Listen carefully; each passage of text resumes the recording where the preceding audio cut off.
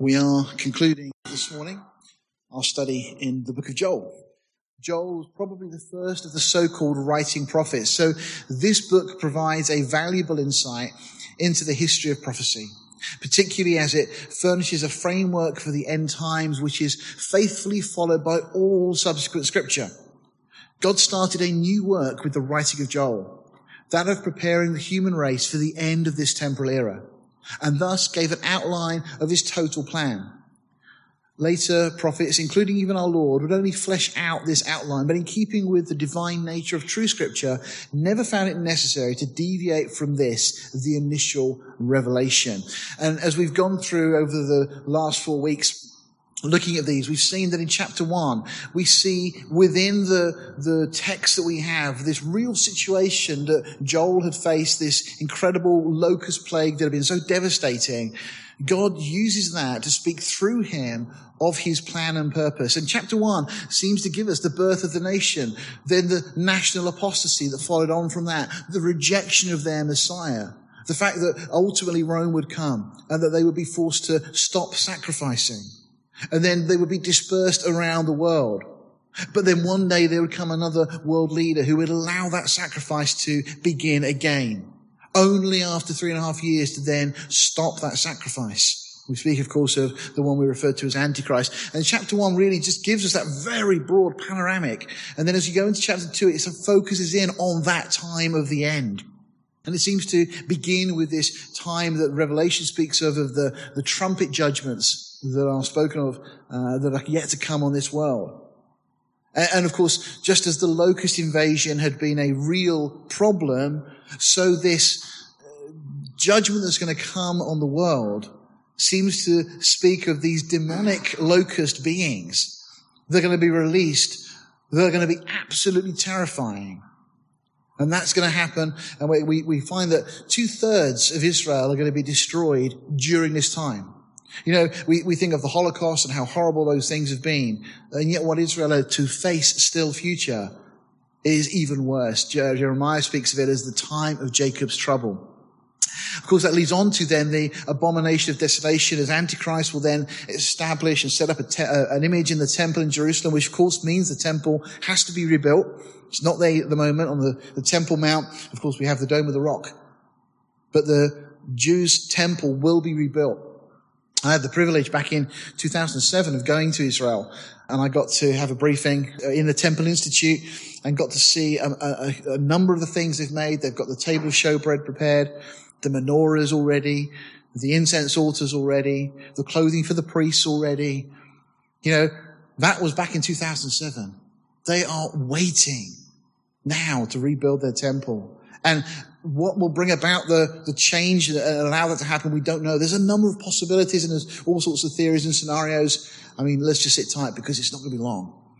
And Israel are going to rebuild that temple. They'll be allowed to start their sacrifices again because the last 2,000 years, Israel have not been able to offer sacrifices according to the Torah, the law that they were under, that they would follow. They've not been able to do that. But the Bible says that there will come a time that they will be allowed to do that. This coming world leader who's going to be an incredibly charismatic person. I mean, he's going to use a lot of the things that we've been seeing going on over the last 18 months. Things like a track and trace system, because, you know, it makes a lot of sense if we know where you are, because we can let you know if you've been near somebody that's got this infection or that infection, and you can understand how sensible all those things will be. And yet that will lead into a system for buying and selling. You know, they're already talking about vaccine passports, and without that kind of thing, you won't be able to travel. Well, it's going to get to the point that unless you take a particular mark, and it's not going to be the COVID thing, this is a stepping stone. Unless you take this particular mark that's coming in your right hand or forehead, which is interesting, isn't it? Because there are the two places in the body that have these great temperature changes. It's great for powering some sort of device, transmitter, transponder, whatever. Now, whether it will be that or something else, whatever, it will be a system that unless you take this mark, you won't be able to buy or sell. Do you realize how much further we have been moved forward because of the COVID situation?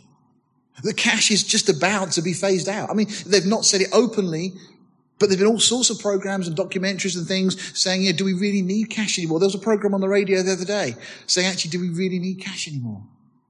Who really uses it? They were interviewing market traders who typically have only ever sold using cash. And they're saying, would you start to use card machines? And some of them have said, well, no, we don't think we... And they tried them, and they found actually their takings went up. And so everybody's been kind of moved gradually towards that idea that everything will be done electronically.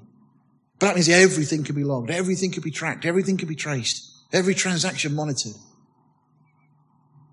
Yes, there is a conspiracy. But the conspiracy comes from the father of lies, or the devil.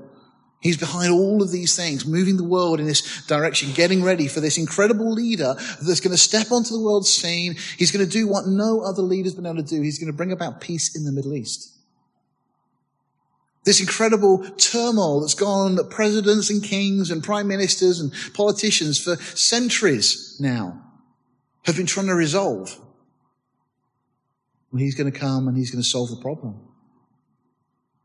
And everybody's going to think he's wonderful.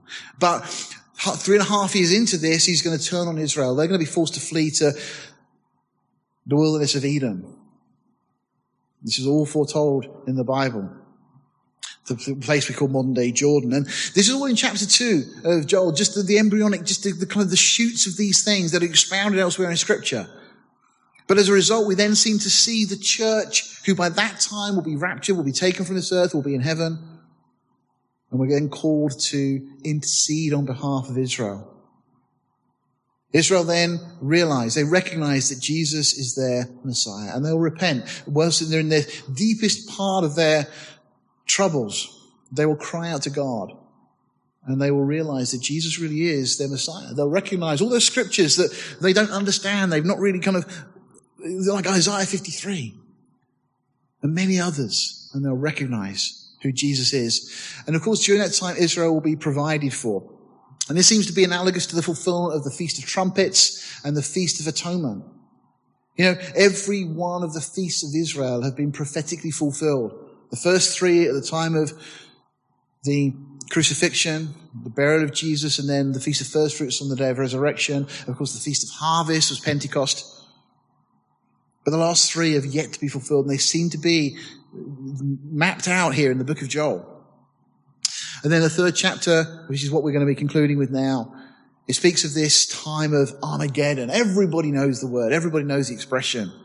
But we're going to see a gathering of the nations together under the control of this coming world leader with the express intent of destroying Israel. Because Israel are not going to comply. They're not going to give in to the things that are being pushed upon the rest of the world. As a result, Israel are going to cry out to their Messiah from their place of hiding somewhere in the Jordanian desert. And that's going to lead to Jesus coming back. The reason for the second coming is for Jesus to come back and deliver his people Israel, who Isaiah tells us at that time will be about to perish. But Jesus will step in. Israel's enemies are going to be destroyed. And then Jesus will establish his throne and kingdom. And the whole of that is given to us in these 3 chapters of Joel. It's a staggering prophetic book.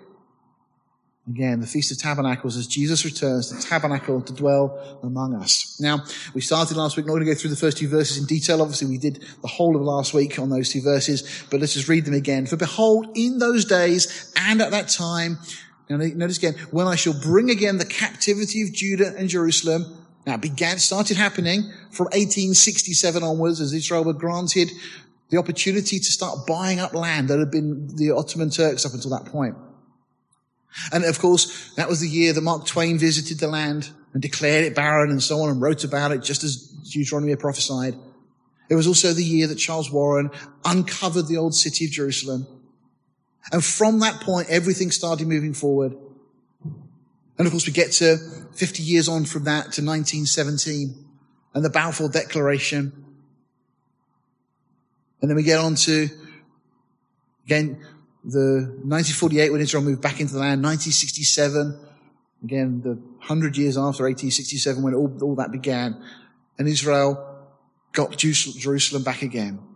And God has done exactly what he said through Joel he would do, bring the captivity of Israel back to the land, as one nation, as one people. And God says, verse 2 here, I will also gather all nations and bring them down to the valley of Jehoshaphat and will plead with them there for my people. Now that's not God entering into some sort of bargaining. God doesn't need to do that. God is going to express his opinion about what they have done. And it says here, "For my heritage Israel, whom they have scattered among the nations and parted my land." Israel have been forced to flee time and time again. They've never found a place really where they've been safe, where they've been welcome. And there is no other historical group of people that you can look at in the world that have had a history like Israel and yet have remained an identifiable national people. I mean, you speak of the Hittites, or the Amorites, the Amalekites, the Philistines. They've all been lost in the sands of time. But Israel have survived, even though they've been scattered around the world. And God says he's going to bring judgment on the world because of these things and the fact that they have parted his land. And we saw last week in detail just how those things have happened. Now, the valley of Jehoshaphat is the Jezreel Valley. It's also known as, and you and I typically would know it as, Armageddon. I want to just turn to the book of Revelation, because in chapter 16, we find there are bowls of wrath. And each one of those bowls of wrath speaks of judgment. In fact, we saw already in our study going through in the book of Revelation, it depicts this 7-year period of history that is yet future, that's coming.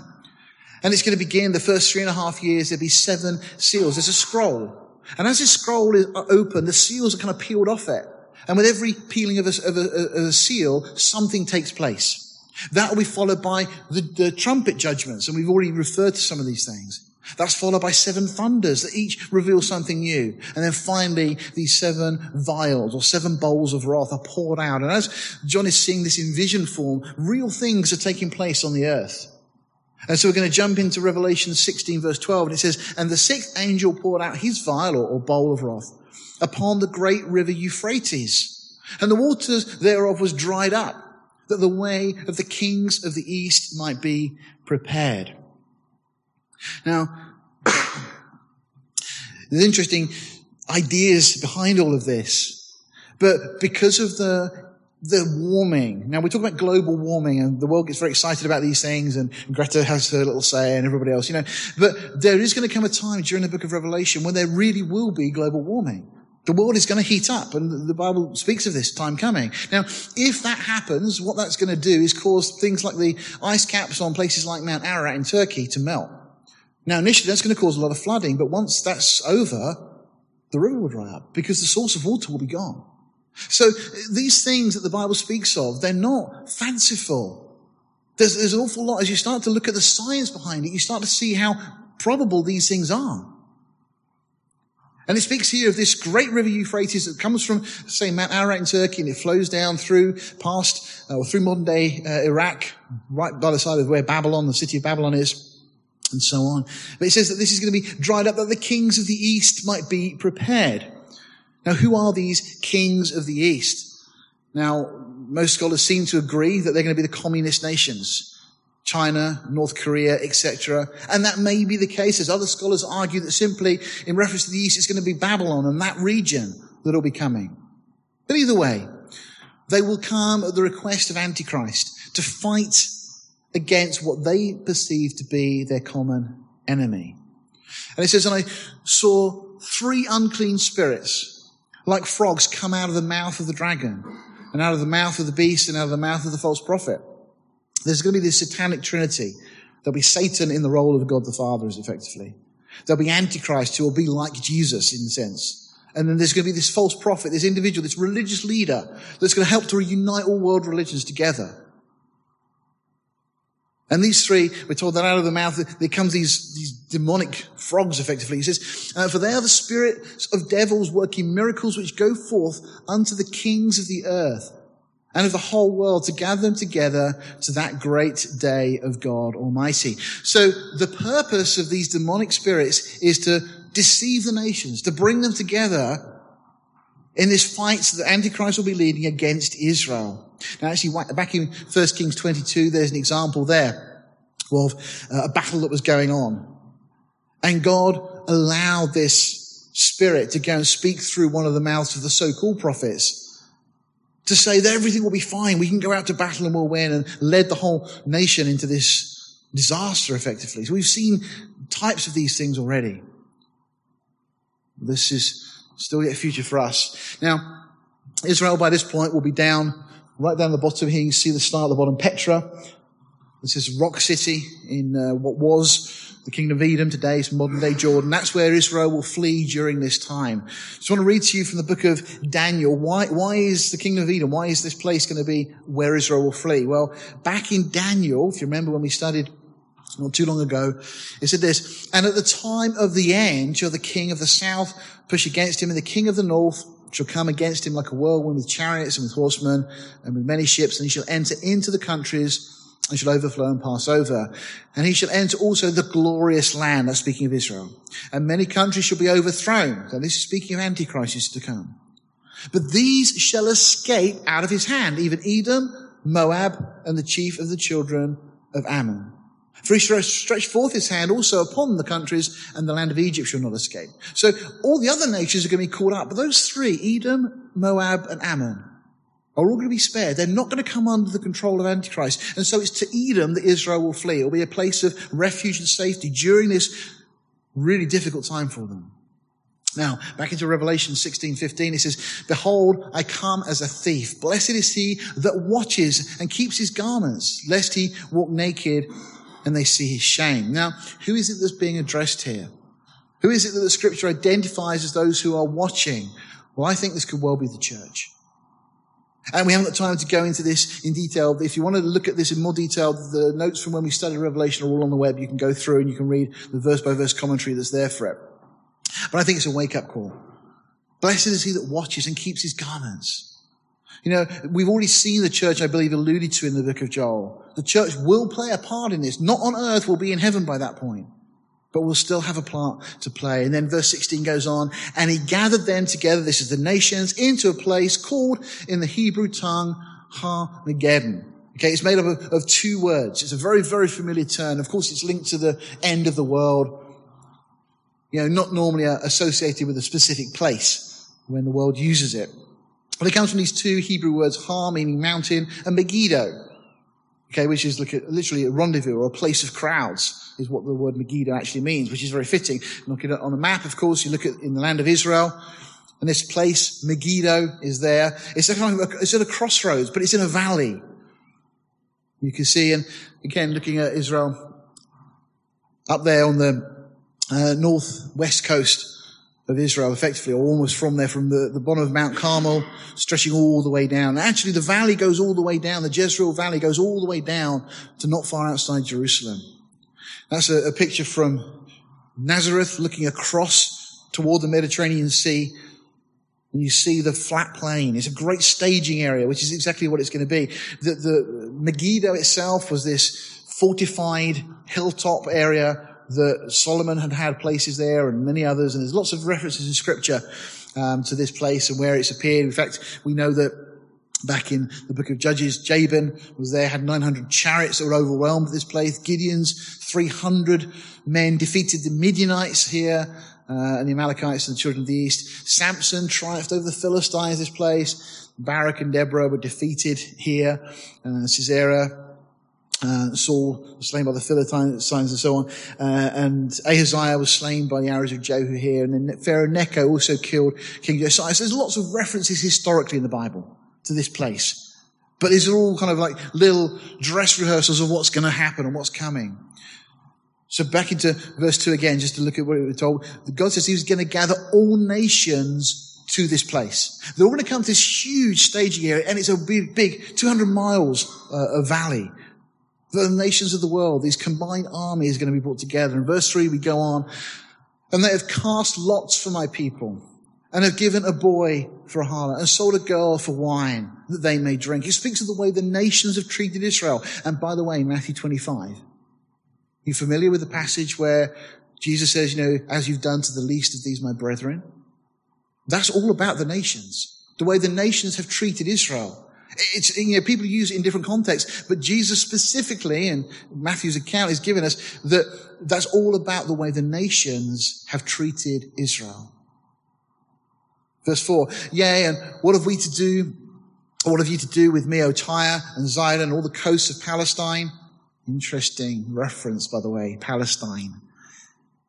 Literally the Philistines. That was the area of the Philistines. That's where the name came from. It was actually Emperor Hadrian that renamed the land Palestina. After Israel were forced out of the land, they renamed it Palestine, effectively, after Israel's enemies. There was never a Palestinian people, unless, of course, you refer to the Philistines who are long gone. The Palestinian Orchestra used to be a Jewish orchestra. The Palestinian Post was a Jewish newspaper. Somehow the world has been fed this lie that there's this Palestinian people that Israel have oppressed. It's all lies and propaganda. None of that's true. If you want to read a book that goes through it in detail, I recommend Dave Hunt's book, Judgment Day. He goes through it in detail, speaking of how the Arab nations that were there and thereabouts were told to leave the land by their Arab nations around about them. And then they weren't allowed back, and it created the refugee problem and so on. So much of the problem has been man-made, but not by Israel. But Israel have always been made to seem to be the aggressor. All the coast of Palestine, you will render me a recompense. And if you recompense me swiftly and speedily, I will return your recompense upon your own head. Because you have taken my silver and my gold and carried into your temples my goodly, pleasant things. That's exactly what's happened. People have taken the wealth of Israel and they've taken it for themselves. Verse 6, the children also of Judah and the children of Jerusalem, have you sold unto the Grecians that you might remove them far from their border? Behold, I rise them out of the place whither you have sold them, and will return your recompense upon your own head. And I will sell your sons and your daughters into the hand of the children of Judah, and they shall sell them to the Sabaeans, to a people far off, for the Lord has spoken it. So God's speaking of the way the nations have treated Israel, that's how they are going to be treated. Again, Matthew 25 is the reference that Jesus speaks specifically of this time. Now, in the book of Daniel, Chapter 12, it says, and at that time, the time we're speaking of, shall Michael stand up with the great prince which stands for the children of thy people. And there shall be a time of trouble, such as never was, since there was a nation even to that same time. And at that time thy people shall be delivered, every one that shall be found written in the book. The time again, the time of the end, is what's being referred to. Now notice again, Michael is going to stand up. This is one of the angelic hosts that we are introduced to in Scripture. Gabriel is always mentioned in Scripture as being involved in a assignment to do with announcing the Messiah. And Michael, the archangel, is always seen in a context of helping Israel, defending Israel. That's who he's going to be fighting for. And this time of trouble that has come is one of the most prevalent themes in the entire Bible. Jeremiah calls it the time of Jacob's trouble. In fact, in Jeremiah 30, we read this, ask ye now and see whether a man does travail with child. Wherefore do I see every man with his hands on his loins as a woman in travail?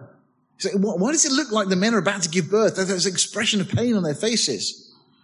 And all faces are turned into paleness. Alas, for that day is great, so that none is like it. It is even the time of Jacob's trouble. That's where we have that reference from. Back into Daniel again. And at that time, thy people shall be delivered, every one that shall be found written in the book. God promises to deliver Israel. It goes back to the promises he made to Abraham, Isaac, and Jacob.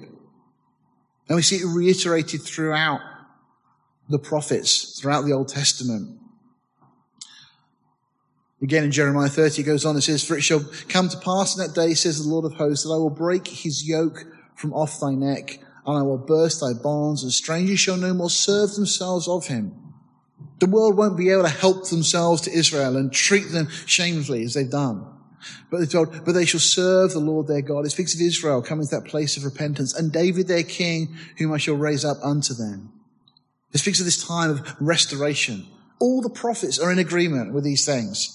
And this isn't just one individual that made some Nostradamus type prediction about what might happen. All the prophets, and most of these individuals never met each other. They lived hundreds of years apart, and yet they wrote with complete clarity on the same themes.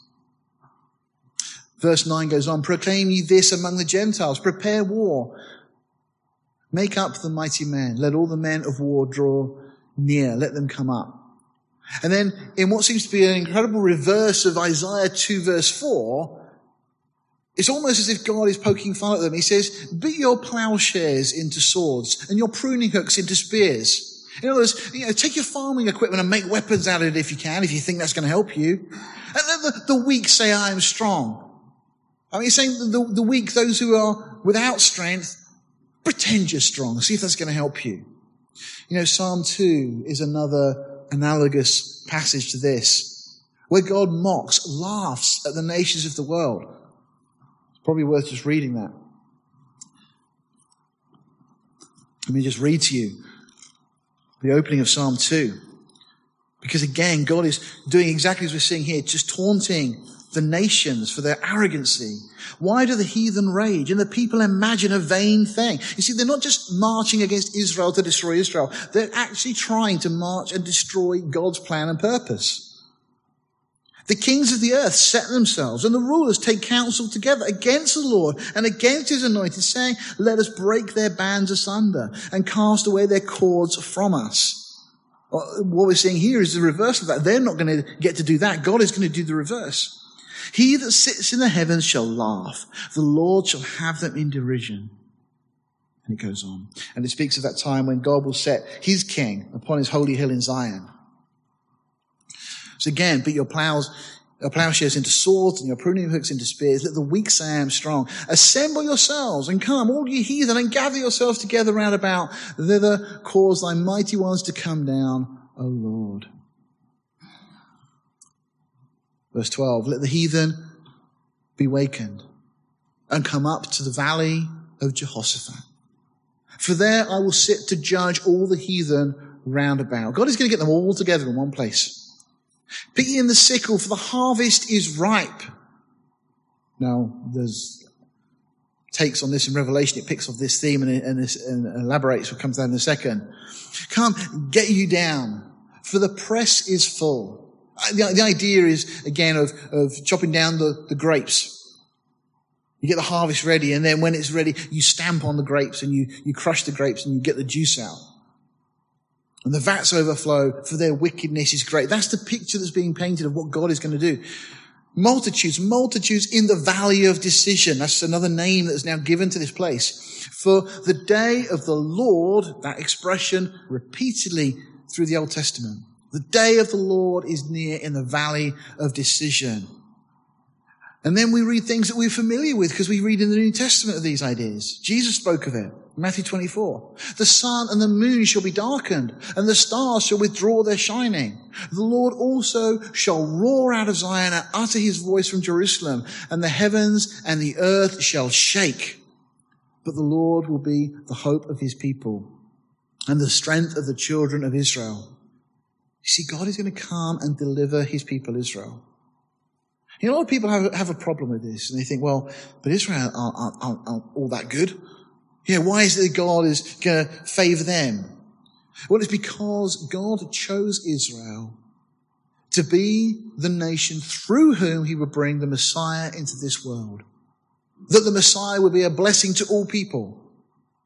And God chose Israel for that task. God could have chosen any particular group, but he chose Abraham.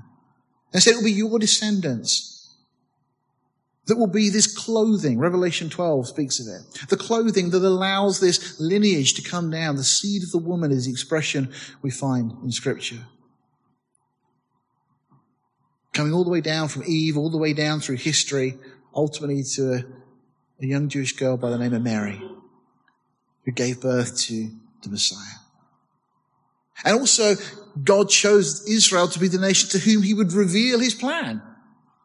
Scripture was written by the Jews, not by the Gentiles, apart from a very short bit by Nebuchadnezzar. And by the way, Dr. Luke, a lot of people say he was a Gentile. He wasn't. He was a Jew. A number of reasons we know that. All the Scripture is Jewish. It was given to us. Paul makes that point, that Scripture has been given to us by the Jews. So this is why God has a special place in his heart for this nation, because they were called of all people to do a very specific work for the benefit of the whole world. Verse 17 goes on, so shall you know that I am the Lord your God, dwelling in Zion, my holy mountain. Then shall Jerusalem be holy, and there shall no strangers pass through her any more. The expression there is not just strangers as in terms of people that are unfamiliar, but people that are antagonistic toward. Seems to be the idea that's used. Now, in the book of Zechariah, there's a little bit more explanation of this. It says, behold, the day of the Lord cometh, and thy spoil shall be divided in the midst of thee. For I will gather all nations against Jerusalem to battle. And the city shall be taken, and the houses rifled, and the women ravished, and half of the city shall go forth into captivity, and the residue of the people shall not be cut off from the city. Then shall the Lord go forth and fight against those nations as when he fought in the day of battle. Now, just to make it clear that what seems to be the order of events here is that Antichrist is going to assemble these armies of the world, of the nations of the world together in the Jezreel Valley. But Israel as a nation predominantly would have fled down to we believe the area of Petra in what is modern day Jordan. And so the idea is a staging post. They start to go after them. Of course, they go through Jerusalem en route, and those that are still dwelling there will be some clearly from this text, they will be, well, as it says, houses rifled, the women ravished, half the city shall go into captivity, and the rest of the people shall not be cut off from the city. And they will be on their way down to destroy the nation in hiding at that point. But Jesus is going to intervene. He's going to come back, and Isaiah makes the point that Jesus, as he returns to this place of Bozrah, Petra, in Edom, Jordan, his garments are going to be soaked in blood, the blood of his enemies, as he comes back to bring his wrath upon them. By the way, there's a verse in Revelation 16 in the midst of all this, and it kind of pauses and says that God is just. So if anybody's thinking, well, it seems a bit harsh that God, no, you just got to think of all the innocent lives that have been destroyed by the work of the devil, the things that the devil has set up. All the greed. There's something I read the other day. In fact, we were going around, went to Marla's school for a meter who may be going there next year. And there was a plaque on the wall, or a big kind of picture on the wall of different facts and things. And it was some crazy statistic like, I think, if I'm right in saying, I think nearly 75% of the world's wealth is owned by about 12, 13 people. So, yeah, it was along those lines. It was incredible. And you just think how immoral this world is. All the injustice that takes place in the world. This is what God is going to come and address. It's not just some trivial dispute over a bit of territory in the Middle East. It's much bigger than that. But Zechariah then goes on and speaks of what is also going to happen, because the battle's going to take place down somewhere in the area of Bozrah in Jordan.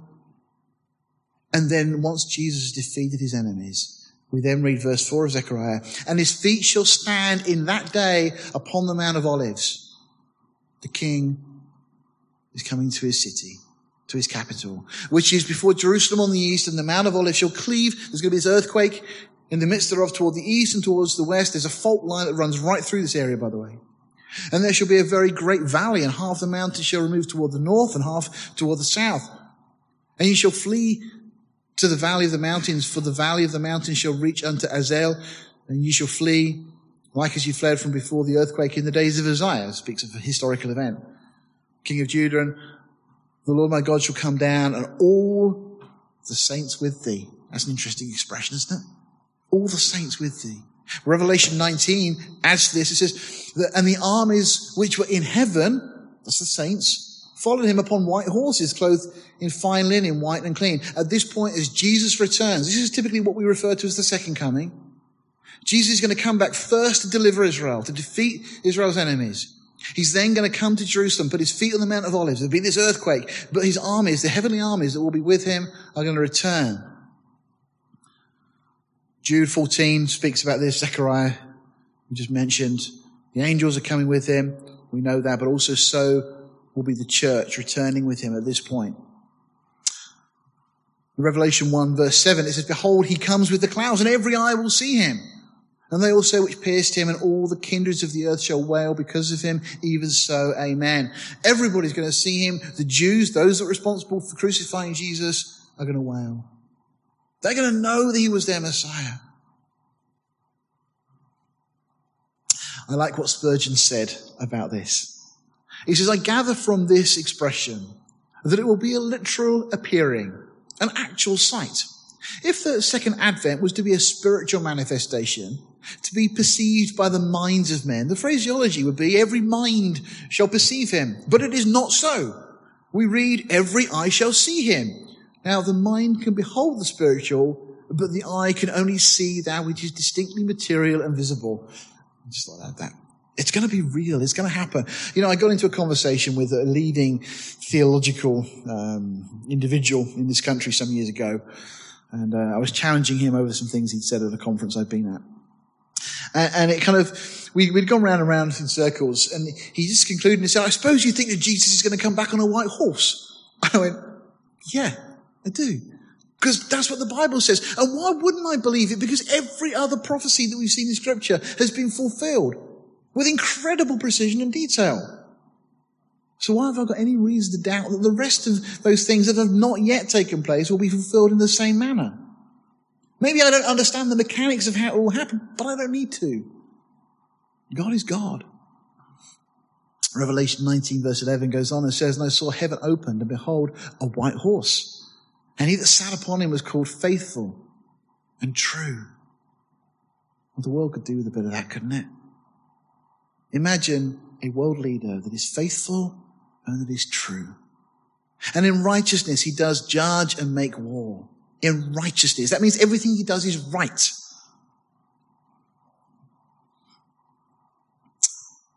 Back into Revelation 14:18, it says, another angel came out from the altar which had the power of a fire and cried with a loud cry to him that had the sharp sickle, saying, I was talking earlier about the grapes, and thrust in thy sharp sickle and gather the clusters of the vine of the earth, for her grapes are fully ripe.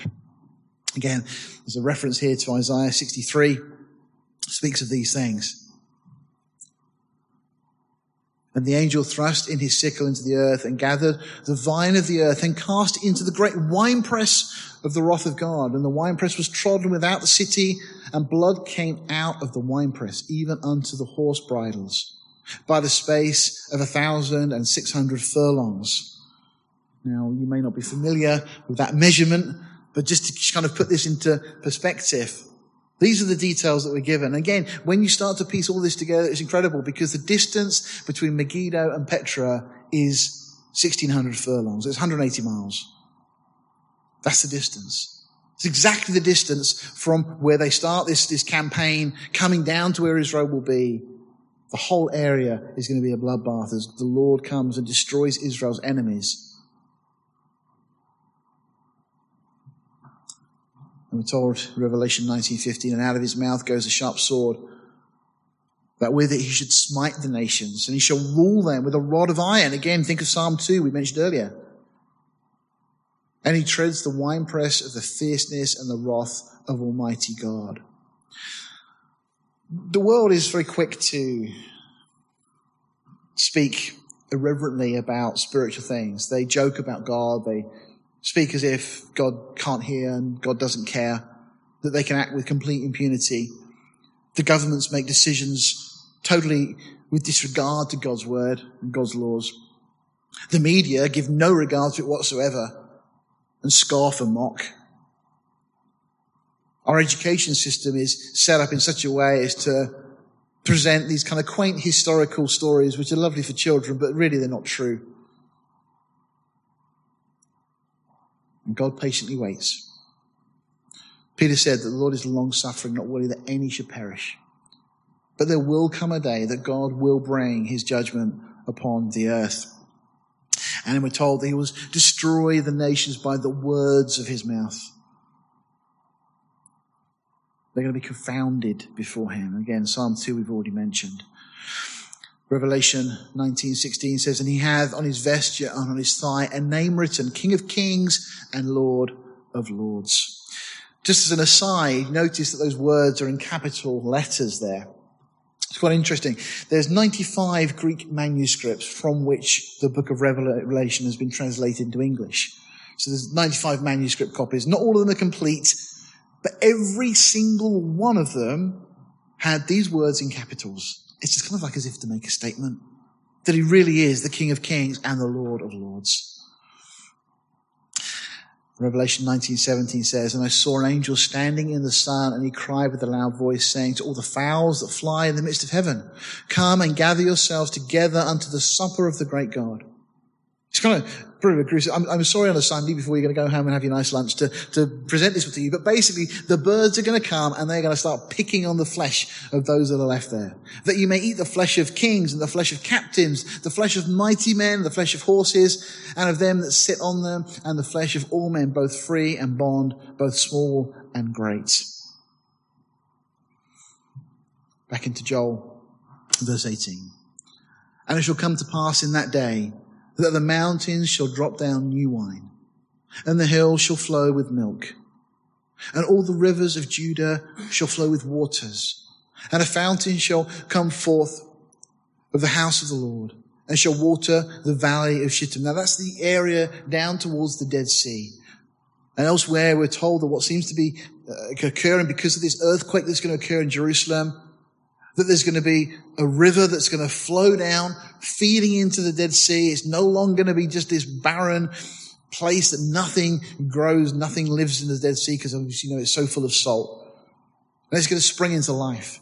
And there's going to be another river that's going to go the other way back out towards the Mediterranean.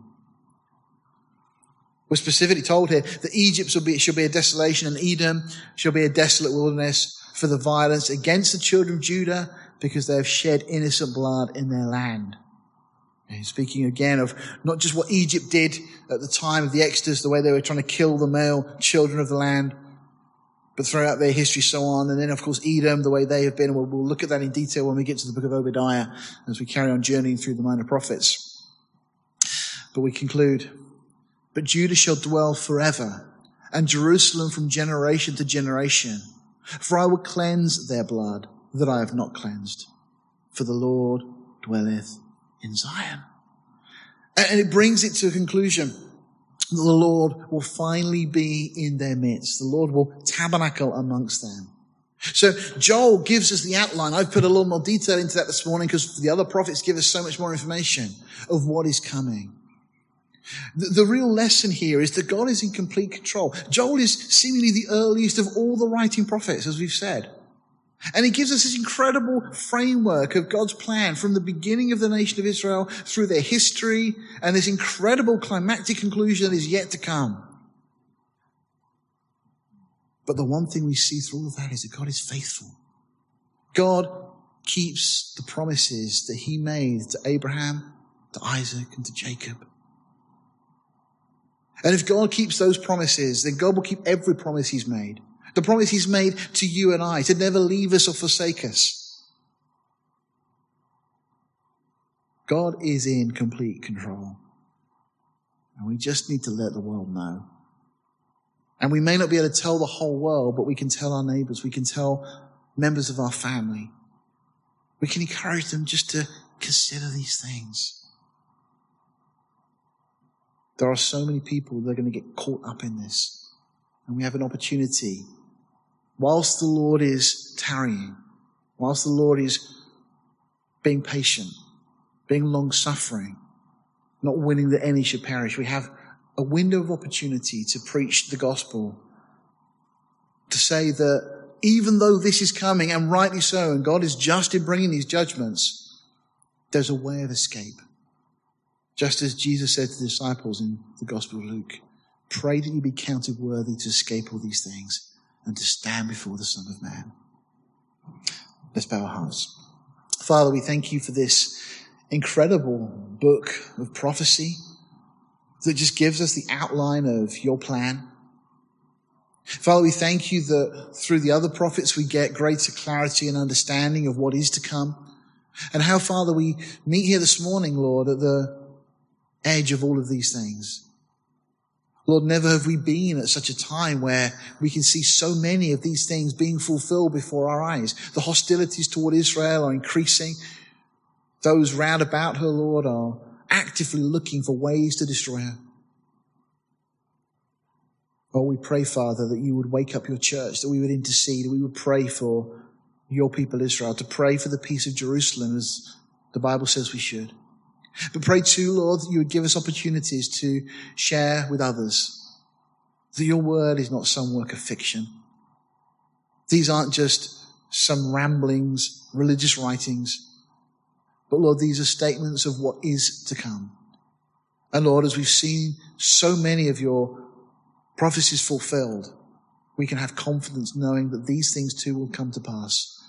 Lord, give us a greater confidence and love for your word, and Lord, a greater reverence for you. We ask all these things this morning in Jesus' name. Amen.